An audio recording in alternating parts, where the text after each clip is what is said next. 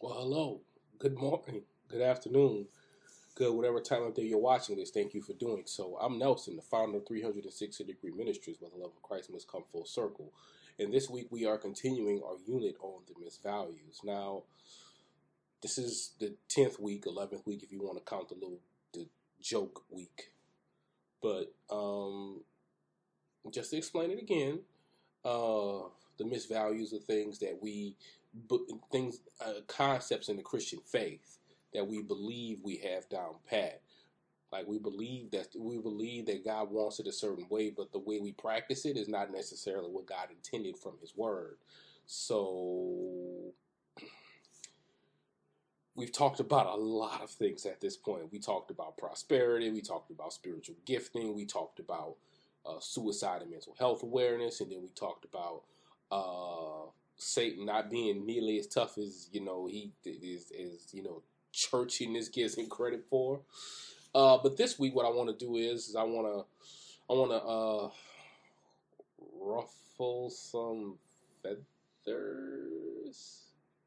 Definitely ruffling some feathers. So I'm a little under the weather right now. So this one ain't gonna be that long. Knock on wood. So this week, as I promised last week, we're gonna talk about judgment versus condemnation. And why are we doing this? Because what you always hear is there's one true judge, there's God, don't judge me, don't do this, don't do that, don't blah blah blah blah blah and I guess the real question I want to ask people is okay, but why? Why are we being so extra with this concept of judgment? So what I want to do is I want to definitively separate judgment from condemnation. And the way I'm going to do that is we're going to run through some scripture, because what other better source is there than the Bible? I've been talking about for weeks that this book works. So the famous one I'm going to go to, the first one, the famous one I'm going to go to is going to be we're going to start there. We're going straight into the nitty gritty. Matthew chapter 7, verses 1 through 5. Scripture is as follows. Judge not that you be not judged, for with the judgment you pronounce you will be judged, and with the measure you use it will be measured to you. Why do you see the speck that is in your brother's eye, but do not notice the log is your own eye? How can you say to your brother, let me take the speck out of your eye, when there is the log in your own eye? You hypocrite, first take the log out of your own eye, then you will see clearly to take the speck out of your brother's eye. You know what that scripture doesn't say? Don't judge at all. What the scripture says is get yourself right before you can do any kind of judgment piece. Now watch this here. So the Greek, because a lot of biblical translations that we see today are derived from Greek, word for judge is krino, and that's to rule or govern. But I'm going to get to that one in a minute. But this is definition. I mean, you're using a bit of you're supposed to we're supposed to be using spiritual dominion in this, but this is defining. Like, for instance, if somebody I really care about is cheating on their wife, I mean, I'm not gonna blow them up in public or nothing like that. We gonna get to that kind of context in a minute too. But I'm gonna pull them in the dog off and be like, why you cheating on Susie, man? You made a vow for God, but what's really going on? You can't. No, just why are we doing this? We can't do this. No, we just can't. No, no, no. So when we talk about ruling or governing, you have to go to the first Corinthians 6 piece. We flying today. We flying today. Let me know if I need to slow down in the comment section. Um, 1 Corinthians chapter 6, just verses 1 through 3. And that scripture is as follows. When one of you has a grievance against another, does he dare go to the law before the unrighteous instead of the saints? Or do you not know that the saints will judge the world? And if the world is to be judged by you, are you incompetent to try trivial cases? Do you not know that we are to judge angels? How much more then matters pertaining to this life? So it's kind of interesting because the angels ain't unlike us. The angels aren't necessarily defined to be made in God's image and likeness. They aren't necessarily they definitely aren't redeemed by Christ. They are subject to Christ because Christ is yeah, Christ is but that was a very interesting concept in judging angels, to be able to rule and govern over angels like that kind of that ranks us just below God, and that's very interesting to be able to rule or govern. Now, we talking about judgment and condemnation, but I wanted to definitely bring up that context of judgment. But we're going to steer back away from that context and get into the one that we talked about. But first, what we're going to do is I want to show you what the judgment that nobody wants looks like. Like we talk about don't judge me, don't judge me, don't judge me. I don't have a hell to send somebody into. We're going to talk about what that look like.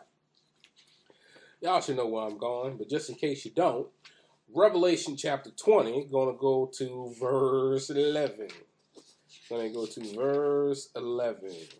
That scripture is as follows. Then I saw a great white throne and him who was seated on it. From his presence, earth and sky fled away, and no place was found for them. And I saw the dead, great and small, standing before the throne, and books were opened, and then another was opened, which is the book of life. And the dead were judged by what was written in the books, according to what they had done. And the sea gave up the dead who were in it. Death and Hades gave up the dead who were in them.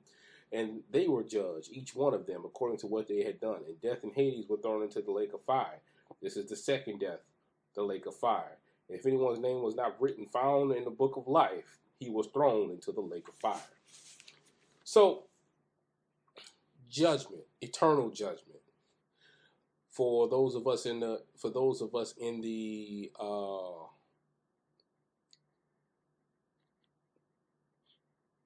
Fellowship of Jesus Christ, we believe it's 2 Corinthians 5 verse 9, the Bema seat. That's where we standing to get judged. This is for unbelievers. You get to a great white throne. If you get to a great white throne, you didn't miss the very serious boat. So that's judgment, if you will. You know, as the kids say, they say the word twice, and it means it's something supposed to be way more serious. But it's supposed to be way more serious. But just to separate us from the people in this piece, that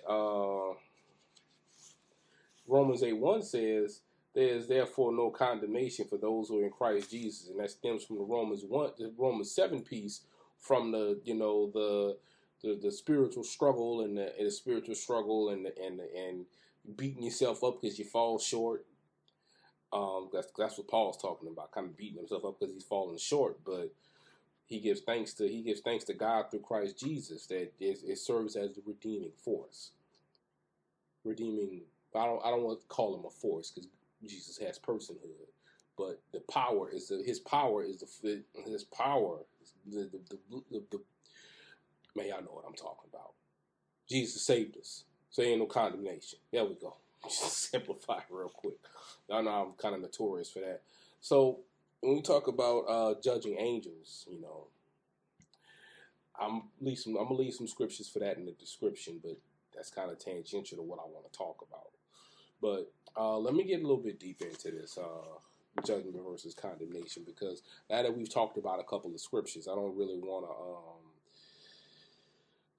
to take up too much time. So we talked about judgment in the Matthew 7 piece. We talked about kind of understanding that we got to get ourselves right. But what does that look like? I mean, what does that really look like? I mean, I'm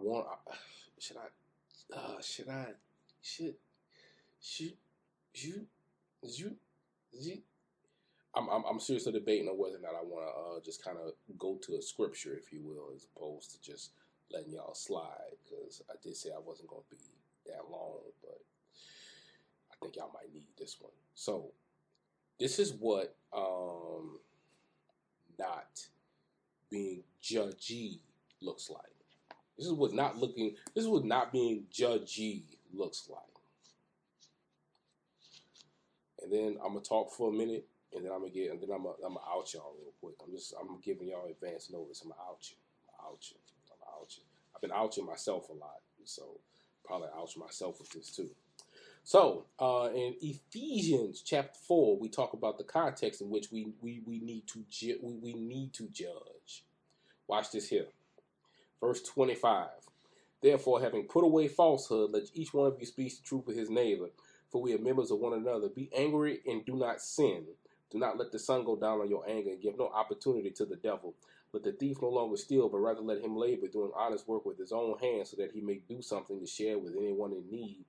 Let no corrupting talk come out of your mouths, but only such as useful for building up, as fits the occasion, that it may give grace to those who hear. And do not grieve the Holy Spirit of God, by whom you were sealed for the day of redemption. Let all bitterness and wrath and anger and clamor and slander be put away from you, along with all malice. Be kind to one another, tender-hearted, forgiving one another, as God in Christ forgave you. You got to walk in the fruit of the Spirit for that. The Galatians chapter 5, 22, 23. Peace. You got to walk in the Spirit to be like this. And if you're not walking in the Spirit, and you're not acting like this, guess what? You ain't right to judge. You gotta roll up. You gotta roll. You gotta go repent. You gotta go pray. You gotta just it's a whole bunch of stuff you gotta do. It's a whole bunch of stuff you gotta do, because we should want to uplift those who are slipping. We should want to uplift those who are tripping, but we have to be spiritually sound enough to be able to define what that looks like. And if we aren't spiritually sound enough to know what that looks like, we can't make those calls. That's what Matthew 7's really saying. As opposed to what we want Matthew 7 to say is, we shouldn't judge. But why? Why wouldn't we want to? Why would we not want to be judged? Judgment is how we get better. If we messing up, somebody has to make somebody who's been there, somebody who's spiritually sound, has to be like, that's not the way that works. It's not the way that works at all. Come over here and do this instead. That's kind of how that works. But now, here come the ouch moment. Ooh, come the ouch moment. If you really, really know me, you know where I'm going. But remember what I said, what we wanted to say? Ooh, buddy. Because we don't like to hear about judgment. We don't like to hear about judgment at all. Here come the last scripture already. Come the last scripture of the day already. It's 2 Timothy chapter 4, verses 3 and 4. For the time is coming where people will not endure sound teaching, but having itching ears, they will accumulate for themselves teachers to suit their own passions, and will turn away from listening to the truth and wander off into myths. Anybody who knows me knows I talk about itching ear syndrome all the time. And the concept of not wanting to be judged is itching ear syndrome. It is exhibit A on exhibit itching ear syndrome. Because that means you don't want to grow spiritually. It's some little niche, a nook, a cranny, or whatever in your spiritual stuff that's just where you want to be, and you don't want to be judged. You don't want no shock factor. Well, guess what? We should all want to be judged so that we don't get condemned. Because, that great white throne, that's not a fun place to wind up. It's not a fun place to wind up. We don't want to get to the Bema seat. I want to get to the Bema seat. So, a little bit done before normal time. So, I'm done already. But next week is going to be our finale. And for the finale, we're going to do a lightning round. We're going to cover a bunch of things all at once. Ooh, it's going to be fun. If you ain't ouching now, you might be ouching by the end of the next one. That said, I love each and every one of you, and there's nothing you can do about it. God bless you. Take care of yourselves. Take care of one another. And have a great weekend, folks.